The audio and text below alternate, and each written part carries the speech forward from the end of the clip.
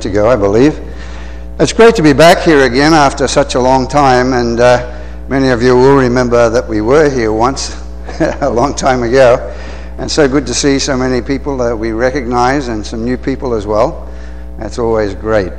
And I just bring with me greetings. I spoke to Bill Van Ryan yesterday, and he told me a little about some of the interventions that Fayette had, and they're waiting this week to see the results of those things, and praying obviously that the Lord will overrule.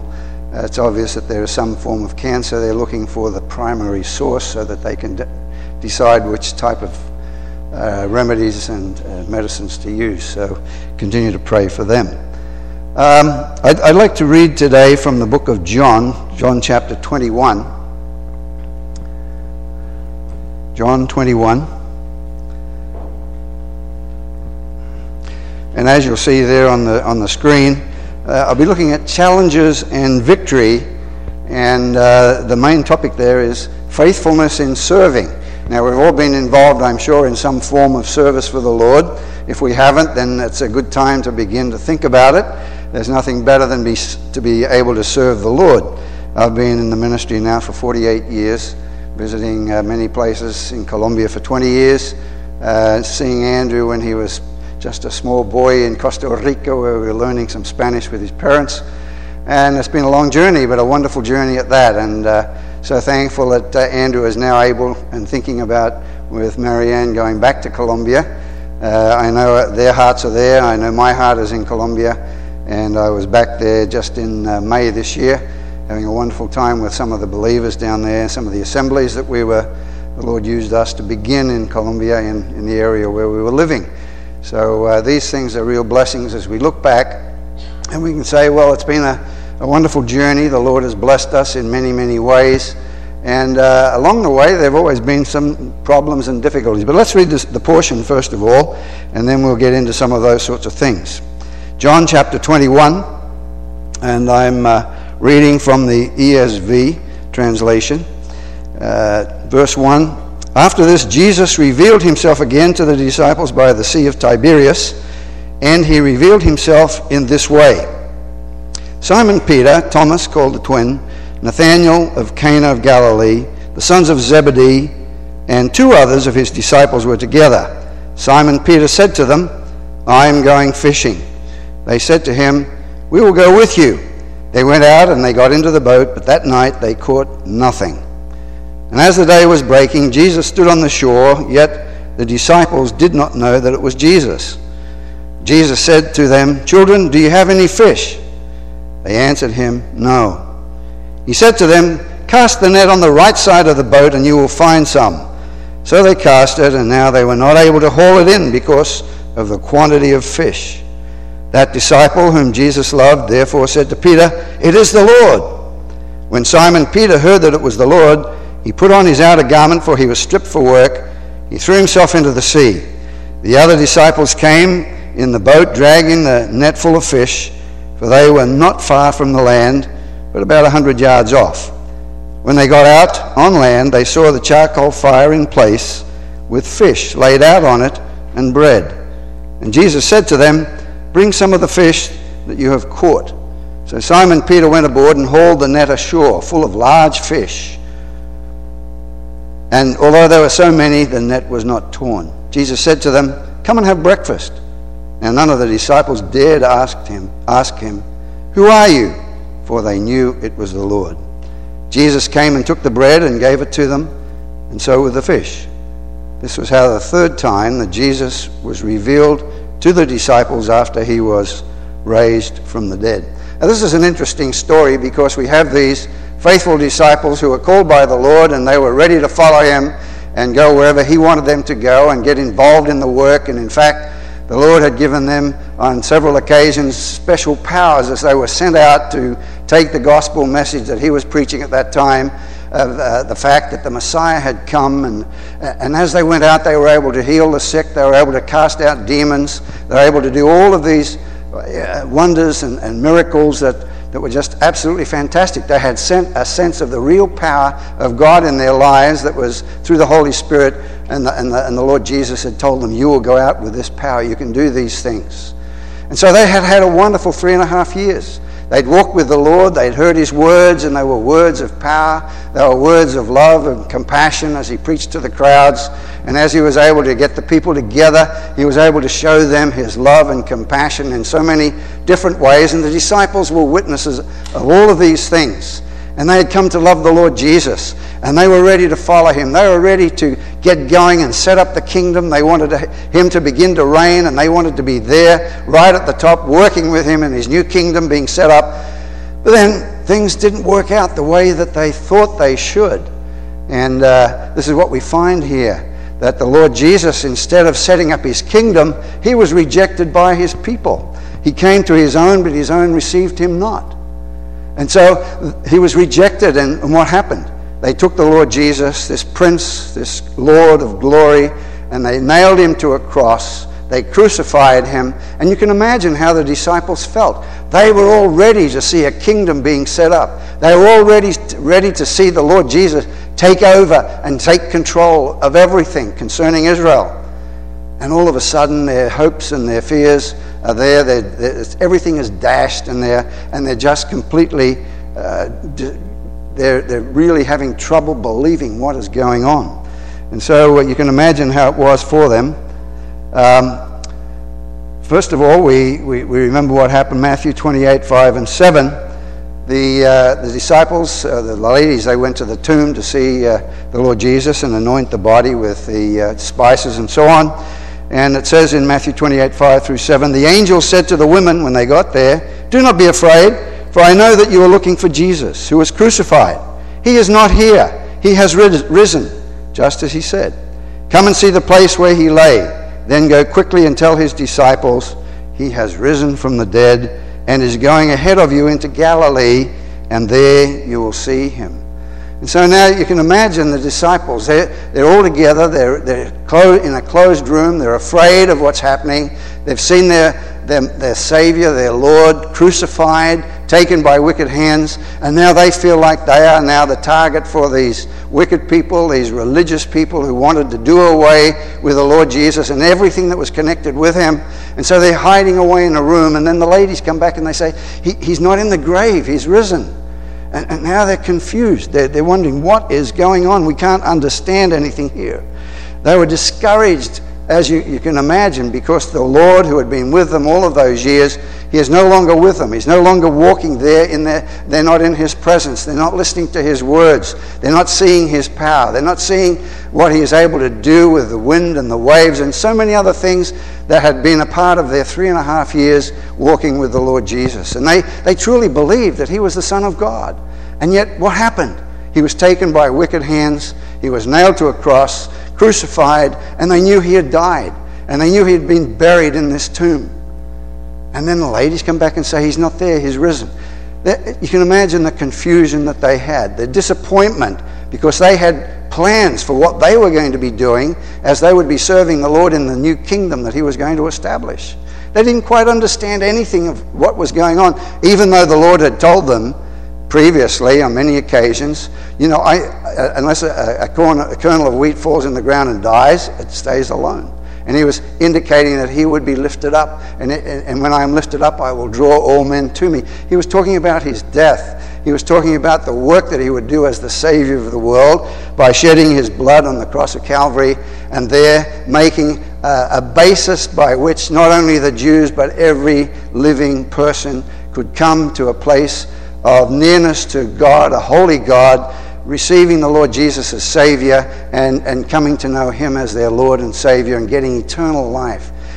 They didn't understand. They're confused. They're wondering what is going on. And now the Lord says, go on to Jerusalem through these ladies. Go down to Galilee, I should say, and wait for me there. So they go down to Galilee. And what is happening? What is the Lord trying to do? What is he trying to teach us? What are we supposed to do? And we can get into all sorts of situations where we don't know what's going to happen, and the plans that we have don't really work out the way we would like them to work out. We've have some ideas about the way that we should live and the things that we should do, the places where we should go, I remember that I was in Colombia for 20 years and I planned to stay there till I died, but the Lord had other plans. He changed the whole direction of my life through circumstances, and He changed the ministry in which I'm involved. And it's very, very difficult when you get to those places of discouragement. You know, one of the hardest things for us as believers, even though we're strong in the Lord and we believe in Him and we have new life and we've experienced His power and His love in our lives, when we come to a place where things have changed and we don't understand what's going on, the plans that we have had as very dear to us fall to the ground. What is the Lord doing? Why is He allowing this? You know, a lot of people say, well, you should never question why. But yes, when you read through the Psalms and you read what David had to say to the Lord sometimes, Lord, why are these things happening? Why is the enemy following me to kill me? And praying for protection and the care of God. So there's nothing wrong with asking God why, as long as we're seeking to find out what is His plan and His purpose in the situation in which we are living. And one of the hardest things is, as one of the scripture verses, and we actually had this in our reading after breakfast this morning, be still and know that I am God. Be still and know that I am God. Now, a couple of weeks before I had surgery, I'd been planning to come here. I didn't know whether I'd be standing here today or with a wheelchair or whatever. I had a knee replacement just on 6 weeks ago, and thankfully the Lord has given me the healing so far, and I'm able to walk and I'm able to stand in front of you this morning. But let me tell you, I'm not the sort of person to sit down because you can't walk, because you can't go anywhere. I had a walker for the first week, and that was terrifying for me because I just couldn't imagine living with a walker all my life. And all I could do was sit down, and then there were some exercises that had to be done. But fortunately, the Olympic Games were on, and so I was able to watch a few of those and get my mind off myself and my thoughts. Why am I here? But you know, sometimes these times are very, very difficult. To be still and know that I am God. We need to have patience while we are waiting. And that's one of the hardest things for me in the world, to have patience, because I've never been a patient person. I've always been ready to dive into whatever is coming and doing and get involved. And you know, that's, the Lord's blessed. I've had to learn to seek the Lord's mind and try to put into practice some of these things. But naturally speaking, I'm an impatient person. So these things are very difficult for me. And you wonder, Lord, why? Why can't I do this? Why can't I do that? But the Lord says, just be still and wait. I have a plan. I have a purpose. I know what you're going through. I know the situation of your life. I know the plans that you had, but maybe they weren't my plans. My plans are better. My plans are always better, God will tell us. And so we need to wait on the Lord and see what He has for us. Now, Peter is a very impatient person. We all know that. We hear the stories of how he was quick to jump in and he was quick to speak. He was the first one to ever jump out of a boat and walk on water when the Lord called him. I mean, that's the sort of person he was. And now we find him, he's totally confused. He told the Lord previously, I will never leave you. I will always be at your side. I will go to death for you. I'm ready to die for you if that's what you want. And then within 12 hours, he denies the Lord 3 times. You can imagine how he must have felt. And then his Lord is killed, and he's in a tomb. Can you imagine the discouragement that Peter had at that time? And then these ladies come back and they say, no, he's risen. And he said to go to Galilee and wait. Now Peter's gone back to Galilee with a few of the other disciples, and they're there, and I've been here for 5 days already. Why hasn't he come? He said to come here, and he would come here. And so impatient Peter, what does he say? I'm going fishing. I'm out of here. I can't sit around here and do nothing. I'm going to go back fishing again. That's so very, very important. That's in verse 3 of this chapter. What does this tell us? In one sense, it's telling us that not only is he discouraged, but there's a spiritual weakness, because he'd been depending on himself. He told the Lord, I will never forsake you. I will never deny you. But you know what? That was self. That was the flesh. And then the Lord said, no, just hang on there, Peter. I know that it's going to happen, and before the cock crows 3 times, you will deny me 3 times. And that's exactly what happened. And now he's totally discouraged. He's wondering what he's going to do. The Lord is dead. He's not going to set up his kingdom right now. What is his plan? I don't have anywhere to go. I don't know what to do. How can I handle this situation? Well, I was a fisherman. I'm going fishing. I'm going back to my old employment. And this was quite a change for somebody like Peter, because he was one of those who had been ready to walk with the Lord for the rest of his life. He'd made that commitment to the Lord when the Lord said, "Come follow me." But now he's going back to his old way of life. And it's so very easy for us when there are trials or problems that come along. And I'm sure many of you have heard people say, when there's a real trial that comes by, somebody has a child that has a defect or dies or whatever that might be, something terrible, why does a God of love allow such a thing as that?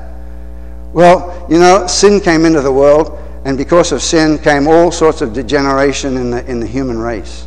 And we're all going to die one way or another if the Lord tarries. And we're all going to have different sicknesses and problems and difficulties in our lives. How are we going to address these things? How are we going to accept these things? Well, we need to be able to say, well, I don't know what's happening now. I don't know why the Lord has allowed this. I don't know why there are circumstances in the world around us today that seem to be absolutely terrible. We hear about the bombings and so many other things in different places and even in our own countries. And we have to say, well, why is the Lord allowing all of these things? Well, the Lord has a plan. But what is more important is, what is his plan for me? And that's what we need to find out. What does the Lord want of me? And the fact that I'm going through a situation is possibly because the Lord is wanting to redirect my energies, redirect my life, to give me something that will be better, because his will and his ways are always better for us than our own ideas and our own ways. And so Peter, I'm a good fisherman. I know what it's like to fish. I know the best fishing spots. So guys, let's go fishing. So off Peter jumps in the boat that was there back near his hometown. And, they'd been called, all of the disciples had been called in a very positive way. Mark 1, 16 to 18. Simon and his brother Andrew were casting a net in the lake, for they were fishermen. "Come follow me," Jesus said, "and I will make you fishers of men." Now the Lord there was giving them a bit of a clue as to what the future would be, what was his purpose for these disciples, that they would become fishers of men, that they would become evangelists who would evangelize the world. The Lord had a plan, he had a purpose, and he used their position, their work as fishermen, as an object lesson for them. You know how to catch fish, I will teach you how to catch men, just the way you catch fish.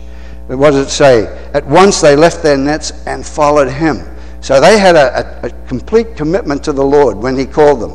He called them and said, "Come follow me." And they immediately left their nets and followed the Lord. They were ready to go with him wherever he would lead. And we make those sort of commitments too, and that's important. We need to be totally committed to the Lord so that he can take control of our lives, so that he can help us in the things that we are doing, the plans and purposes that he has for us. And so it's very important for us to be ready to follow. But then when the Lord changes the course of the things in our lives, what do? How do we react? What is our thought? Are we prepared to sometimes just be patient and be still and say, "Lord, I don't know what you're doing, but I just have to wait and go through some of these things"? I remember when, after my wife Anne passed away in Colombia, and there are a number of things that happened in the following year, and I have to tell you, I was totally discouraged. I was really down in the depths at that time. I went back to Australia with my children, my younger children then, and every morning they would go off to school, and then I would sit at the window of the apartment where I was living. There was a nice bushy area outside. I could see it was very pleasant, very nice. I'd open my Bible and I'd try to read it, and you know what? They were just words. I wasn't getting anything at all out of the Scripture. And I've been reading the Scripture 3 times a year for many years already, for 20 years at least already. And I just wasn't getting anything out of Scripture. It wasn't saying anything to me. On other occasions, you'd be reading and a verse would jump out and you say, "Oh, that's what the Lord wants." And and you would understand something. It seemed to be guided and directed by the Word itself. But I can remember sitting there and not feeling anything. And then I tried to pray, and I felt like my prayers weren't hitting the ceiling. They weren't going anywhere beyond that. What is the problem? What is going on? Why am I here? Why did all of this have to happen? I was so happy as a missionary in Colombia, and I would have loved to have stayed there all my life. But here I am back in Australia. What am I going to do now? And you know, for many weeks, that was a situation I was in. But every morning, regardless, I got up and I put the Bible in front of me. I tried to read it. I tried to pray. And then I began to remember some of the things that the Lord had done. Now, just as Peter and the others had been called by the Lord, there's a very definite call. Come follow me, and I will make you fishers of men. In the same way, there are some very definite things that the Lord had done in my life as a businessman in Australia, how he had called me away from business to follow him and to be ready to go even to a place like Colombia, which I didn't even know where it was when I first had the call to Colombia. I had to go and find an atlas and find out where Colombia was. From Australia, it's a long way away. But, you know, I think about those things and the many blessings in Colombia, how the Lord had started up a work in different types of ministries and work in Colombia, and the many, many blessings along the way. And as I was thinking about all of these blessings, thinking about how the Lord had led and guided in the past, I began gradually to come back to a place where the Scripture was more meaningful again. And I felt that I was connecting again with God. Now, you know, God was always there. I was the one who was discouraged. I was the one who was out of touch, in a sense, because of the circumstances. And that's very natural because we're human, aren't we? When we go through a problem, what do? We get discouraged. We get worried. We get concerned about all sorts of things. But what we need to learn is to, as it said earlier on, be still and know that I am God. And then eventually he brought us out of that situation, and many other things have happened. And eventually I ended up here in the United States, involved in different ministries here, and finally involved with Emmaus Bible College on the board there, and the Correspondence School Ministries. I'm the chairman of the board there. The Lord has opened up all of these different ministries, which are phenomenal because it's a worldwide outreach, the literature ministry, and it's absolutely fantastic. So, you know, the Lord has a plan, and sometimes he uses the circumstances that come into our lives that may seem defeating for us, but it's just the Lord saying, I'm going to change the direction a little here. Just wait on me. Just take it easy. Have peace and be still and know that I am God. I am in control. That's one of the things I've learned, and Barbara will tell you that whenever things aren't seemingly good for all sorts of things that are happening in life with a family of kids and so on, I said, don't worry, God is in control. It will all work out. She said, I'm going to put that on your tombstone because I said it so often. But you know, that's the truth. God is in control, and he works out all of these details if we are patient and if we wait on him. So let's move along here. So what happened? Peter says, I'm going fishing. What did the other disciples say? I'm going with you. Now this is something that we have to think about too. If we're discouraged, we have to be careful that we're not going to discourage everybody around us. Because Peter was discouraged, and they were influenced by Peter, who was a strong leader. And we need to watch our attitudes and the way we live, even when we're going through a problem, so that we're not going to cause other people to be discouraged and follow us into a place of discouragement and begin to say, well, I don't know what's going on in our chapel, but, you know, I can't see the reason why I'm staying there, or whatever. All sorts of things come to mind. And other people say, yeah, well, I'm going to leave too. You know, this isn't the way for us to act as those who are truly following the Lord and loving the Lord and wanting him to help us. And when these trials come along, what do? We wait on him and say, Lord, you've got a plan and you've got a purpose. I want you to work it out. So what we need to do, as it says in James 4, verses 7 through 8, submit yourselves then to God, resist the devil, and he will flee from you. Come near to God, and he will come near to you. You know, it's a sort of a strange saying. God will come near to us, but you know what? He's always there. We're the ones who get a little at a distance from God and from the Lord. when things come in, we are the ones who fail and get away from the Lord a little bit. But what we need to do is to get near to him, and then we'll have a sense again of his presence with us. Keep your eyes on the Lord and not on men, even on good leaders, because a lot of good leaders have failed as well. Solomon in his old age, what happened? He went into idolatry and confused the whole nation and brought problems into Israel like they never had before. So we need to be careful that we're not influencing other people by our attitudes. And when trials come, let us just be strong in the Lord and in the power of his might. Why? Because there's a spiritual battle going on. We have to realize that there in the heavenlies there are battles going on. Angels and demons at war. And Satan would love to just terminate every believer whenever, the moment they come to know the Lord as Savior. But they can't do that. Why? Because God is in control. You remember the story about Job, how he was tested. Satan wanted to get at him, but God said, no. And Satan said, I can't touch him because he's got a hedge around him. And so God said, well, I'm going to take away a little bit, and you can just do a little bit there. And so he did his best, but we know that Job did not fail. He was true to the Lord in spite of the problem, sitting in the ash heap, scraping the boils on his body. He's saying, blessed be the name of the Lord. Even though he couldn't understand it, and even though he argued against all that was happening, he still was trusting the Lord. And so, there is this battle going on, and it's a spiritual battle. And Satan would love to just turn our eyes away from Jesus and to follow our own ideas, to go down a path that will not lead us anywhere. But the Lord is there, and he will protect us. And we have there are angels who are ministering spirits, as we read in Hebrews chapter 2, chapter 1.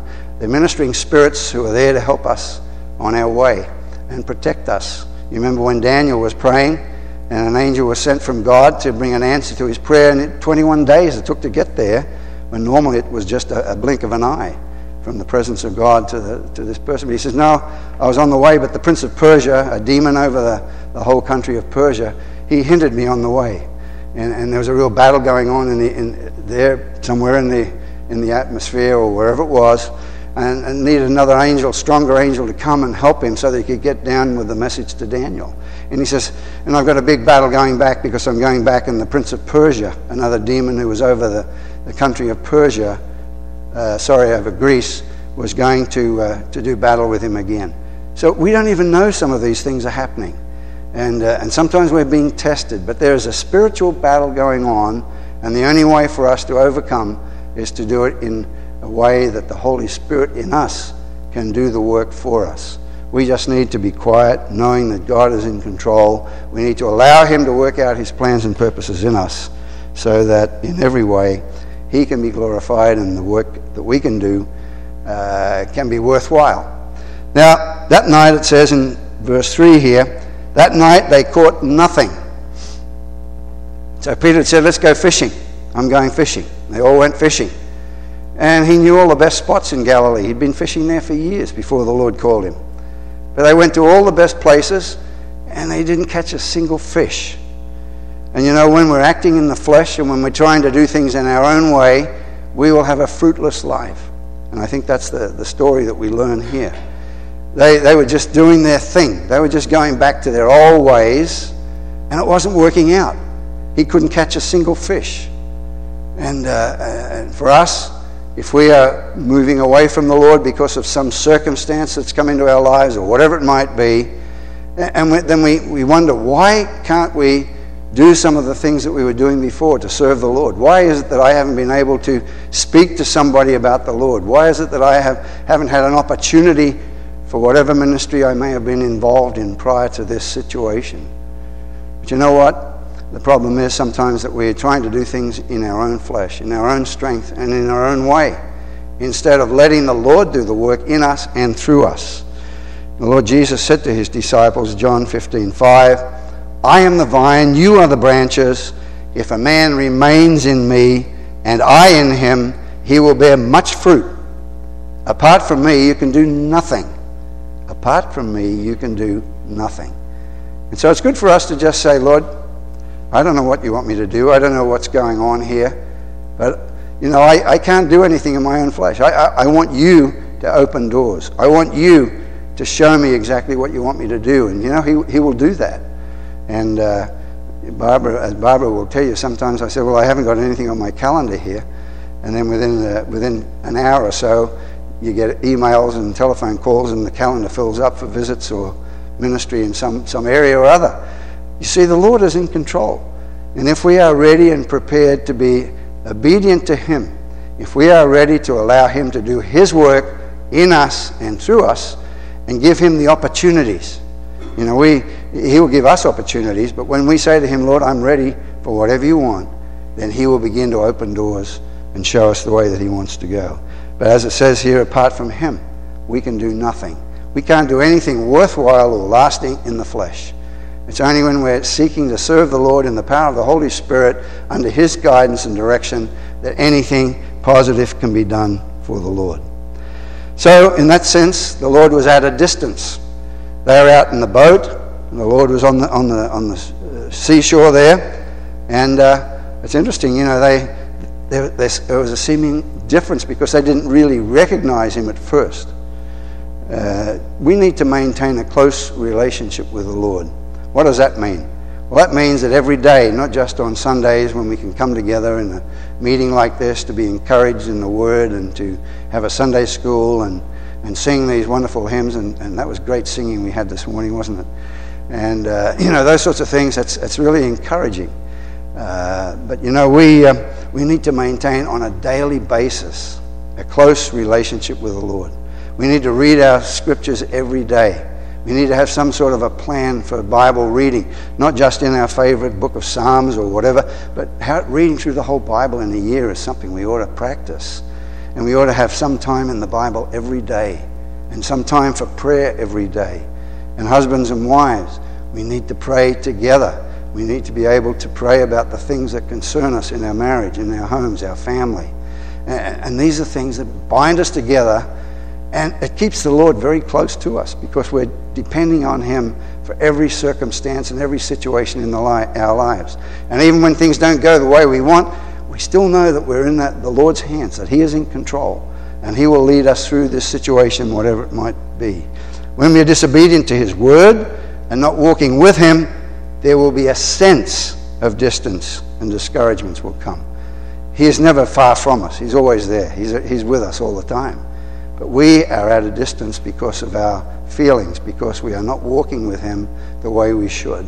And so this is a very important aspect of seeking the Lord, walking with Him, allowing Him to fulfill His purposes in us and through us. Then the Lord calls out to them, "Children, do you have any fish?" Of course, He knew exactly what was going on, didn't He? I mean, this is a question that just was to waken them up a little bit. And maybe they could hear something in that voice that said earlier on to them, "I will make you fishers of men. I will make you fishers of men. You got any fish?" And they said, "No, we haven't caught anything." But when they realized their earlier response, that once they left their nets and followed Him, when He called them the first time, and it had been a similar situation when they'd been fishing, the Lord said, "Come to me, I will make you fishers of men." And now He's speaking to them about fishing, and have you caught any fish? And things are beginning to happen in their minds. They're beginning to remember something about what the Lord had done when He called them. And earlier on, and here, He said, "Throw your net on the right side of the boat and you will find some." So this was a real memory jog for them. It was something very familiar. Where had they heard this type of thing before? And that was, of course, when they were called and the Lord said, "Throw your net out on the other side and you'll catch many fish." That was their first experience. Luke 5:4, "Put out into the deep water and let down the nets for a catch."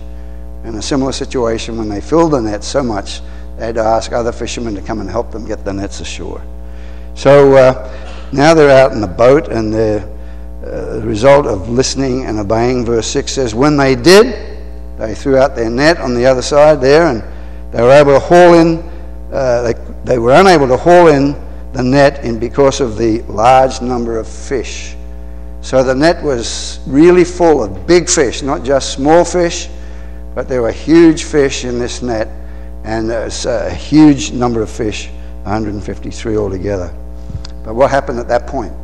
When they heard the Lord calling them in this way and telling them to catch the fish, their minds now are beginning to remember what the Lord had done earlier on in their lives when he called them. And this is a refreshing thing for them, because now their eyes are beginning to open again and getting away from the discouragements that were there. They're able to say, it is the Lord. The one whom the Lord loved, really, John is probably the one who it was, says, it's the Lord. Then the disciple whom Jesus loved said to Peter, it is the Lord. As soon as Simon Peter heard him say it is the Lord, he wrapped his outer garment around him, for he'd taken it off, and he jumped into the water, and the other disciples followed in the boat, towing the net full of fish, for they were not far from the shore, about 100 yards. Now, 100 yards is a long way to jump in fully clothed into the lake, isn't it? I don't know how deep it was, but he was probably swimming for the first little bit of that. But anyway, Peter didn't walk on the water this time. He had to swim. The Lord hadn't called him to walk on the water this time, but he was so excited that it was the Lord. It is the Lord. And he's there on the beach, and he just got excited. He jumps into the water, and he begins to go to the Lord right away. And, isn't it wonderful when we have been going through difficult circumstances, and then all of a sudden we see how the Lord begins to work things out for us? And in a way that we never expected, neither did we experience before. And we say, that could only be the Lord. But he's the one who's provided in this situation. He's the one who's given direction in this whole situation that was too difficult for us to really understand. But now it is the Lord. He's there. He's the one who's been there all the time. And so we're ready to go on. So there was a huge catch of large fish, verse 11. Simon Peter climbed aboard and dragged the net ashore. It was full of large fish, 153, but even so, with so many, the net was not torn. So even in that, the Lord protected the catch that he told them to get. And other occasions, perhaps these large fish could have moved so much that they'd broken some of the cords in the net, and many of them would have escaped. But no, the Lord even protected when he was in control. When he's organizing things work out just right. And he's able to protect, he's able to lead, he's able to guide, he's able to give us the results that he wants, because he is in control. And so they were able to pull all of these fish ashore, and when they get there, they see the Lord has already got a fish on the fire. You know, it's interesting, isn't it? Where did those fish come from that the Lord had on the fire when they came ashore with all the fish? It wasn't one of the fish out of the net, because it was already cooked. It was all ready to eat. Where did it come from? Well, it doesn't say anything about the Lord having a fishing line. But do you remember how the Lord on different occasions said to Peter one time, for example, if we've got to pay the tax, then why don't you go and throw a hook in the lake there? The fish you pull out will have a coin in its mouth. Get the coin out and pay the taxes. Who but God could know such a thing? Who but the Creator of mankind and all of creation would know such a thing? And there are other similar things like that the Lord is in control. He knows exactly what's going on. And so when they landed, they saw a fire of burning coals there with fish on it and some bread. Now, what would this remind them of? You remember a time when the Lord was going aside with his disciples for a break? They'd been very, very busy, and when they got to the other side of the lake, the whole multitude had followed them, and he was there teaching and helping them during the day. And the day was getting late, and they said, we better send these people home because they've got nothing to eat. What did the Lord say to them? You feed them. The Lord knew exactly what he was going to do, but he was testing and he was helping them to understand that with him they could do anything. And so one of them comes up and says, well, there's a boy here with a few loaves and a few fish. But what's that amongst 5,000 men and plus the women and children? And the Lord says, bring him here. So the Lord gave thanks and parted it all. And a lot of people would say, well, I've heard people say, well, you know what happened? The example of this little boy who was prepared to share his lunch made everybody else feel like they had to share their lunch with someone who didn't have enough. But the miracle, if you want to do it that way, is that when they'd finished eating and everyone was stuffed and full, there were 12 baskets full of bread left over. Where did all that come from? No, this was a miracle. The Lord, He used that small offering, and He turned it into food for everybody that was there. Now, they remembered these things. When they get ashore, there are fish cooking, and there was bread. So I'm sure they began to remember the miracles that the Lord had done in the past, and their hearts are thumping with joy and excitement as they're in the Lord's presence. They knew it was the Lord. They knew it was the Lord. Before, there were some doubts about whether He'd risen or not. The ladies had said this, and people had come back from Emmaus, on the road to Emmaus, and said, yeah, we walked with the Lord, and so on. And they'd heard these things, but now they're seeing the Lord themselves. And this was the second time that He had appeared to His disciples, and to Peter as well. And so, this is a confirmation that the Lord is there, that He is in control, and that He wants to work things out. And in all of this, the resurrection of the Lord was confirmed, and His deity as the Son of God was also confirmed to them. They began to realize without any shadow of a doubt that He was the Son of God, that He was God manifest in the flesh. And they could trust Him, and they could walk with Him, they could believe Him, and they would find in Him a resource that they would never ever have in any other way. And then to finish up, you see at the end of this chapter, we didn't read this portion, but you remember how that Peter was restored to the Lord. He's the one who denied the Lord 3 times, and the Lord 3 times asked him, Peter, do you love me more than these? And Peter finally had to say, look, Lord, I don't know anything. You are the Lord. And then what happened? Peter now is restored into a full fellowship with the Lord. He has a sense of the fact that his denial has been totally forgiven and washed away. He has a whole sense of the Lord now has me in His hands, and I'm going to follow Him. I am ready, and he was ready to die from then on. And many of the disciples passed away violently, most of them except for John perhaps. But Peter, he was the one who went out there in the power of the Holy Spirit on the day of Pentecost and preached, and 3,000 people were saved. He was fishing for men. You see, the Lord had told him earlier on, Peter, you'll have the keys of heaven. What did He mean by that? That Peter's up at the pearly gates letting people in or not? No. That was the key that opened up the way of salvation to the lost. And on the day of Pentecost, when Peter preached, all of those people got saved. That was him using the key of this new order, the order of grace, of the church that would be established, of the new way of grace and salvation for all people. He was using that key to open that door by the preaching of the gospel of Jesus Christ risen from the dead. And then later on in chapter 10, when he was with Cornelius, a Gentile, a Roman centurion, he preached again, thinking that perhaps the Gentiles weren't going to get saved. But what happened? Cornelius and all of his household, they got truly saved. And Peter could come back to the people in Jerusalem and say, just like us at the beginning, when on the day of Pentecost, the Holy Spirit came upon them. We could not deny them baptism. It's obvious that God is opening the door to the Gentiles as well as to the Jews. And there Peter used another one of those keys to open the door of heaven to all. So these are lessons for us. And many times we just read this as a sort of an interesting story with Peter. But we need to look into some of these areas of discouragement, of despair, of hopelessness when there are problems and difficulties.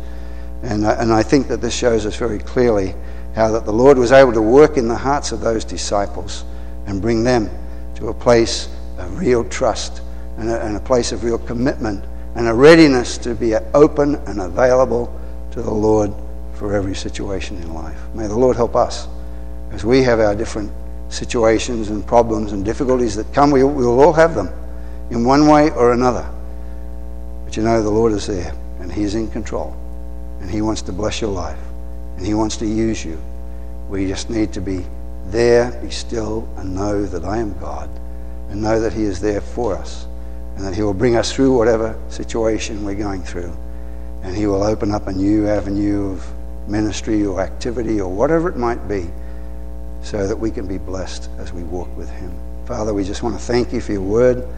We thank You for the example of these disciples who were discouraged, and rightly so in many ways, humanly speaking, but yet they came to see the risen Lord and Savior, and they were strengthened, and they were able to go out then in the power of His might Help us when we face situations and trials and problems to likewise keep our eyes on the Lord and allow Him to work out His purpose in us and through us so that others will be blessed. We seek your blessing on each person here. You know if any are going through a situation or a trial, give them your grace and strength and help them to be able to be quiet and patient, to wait on the Lord and allow Him to work out His plans and purposes in their lives. We commend ourselves to you now as we give thanks in Jesus' name.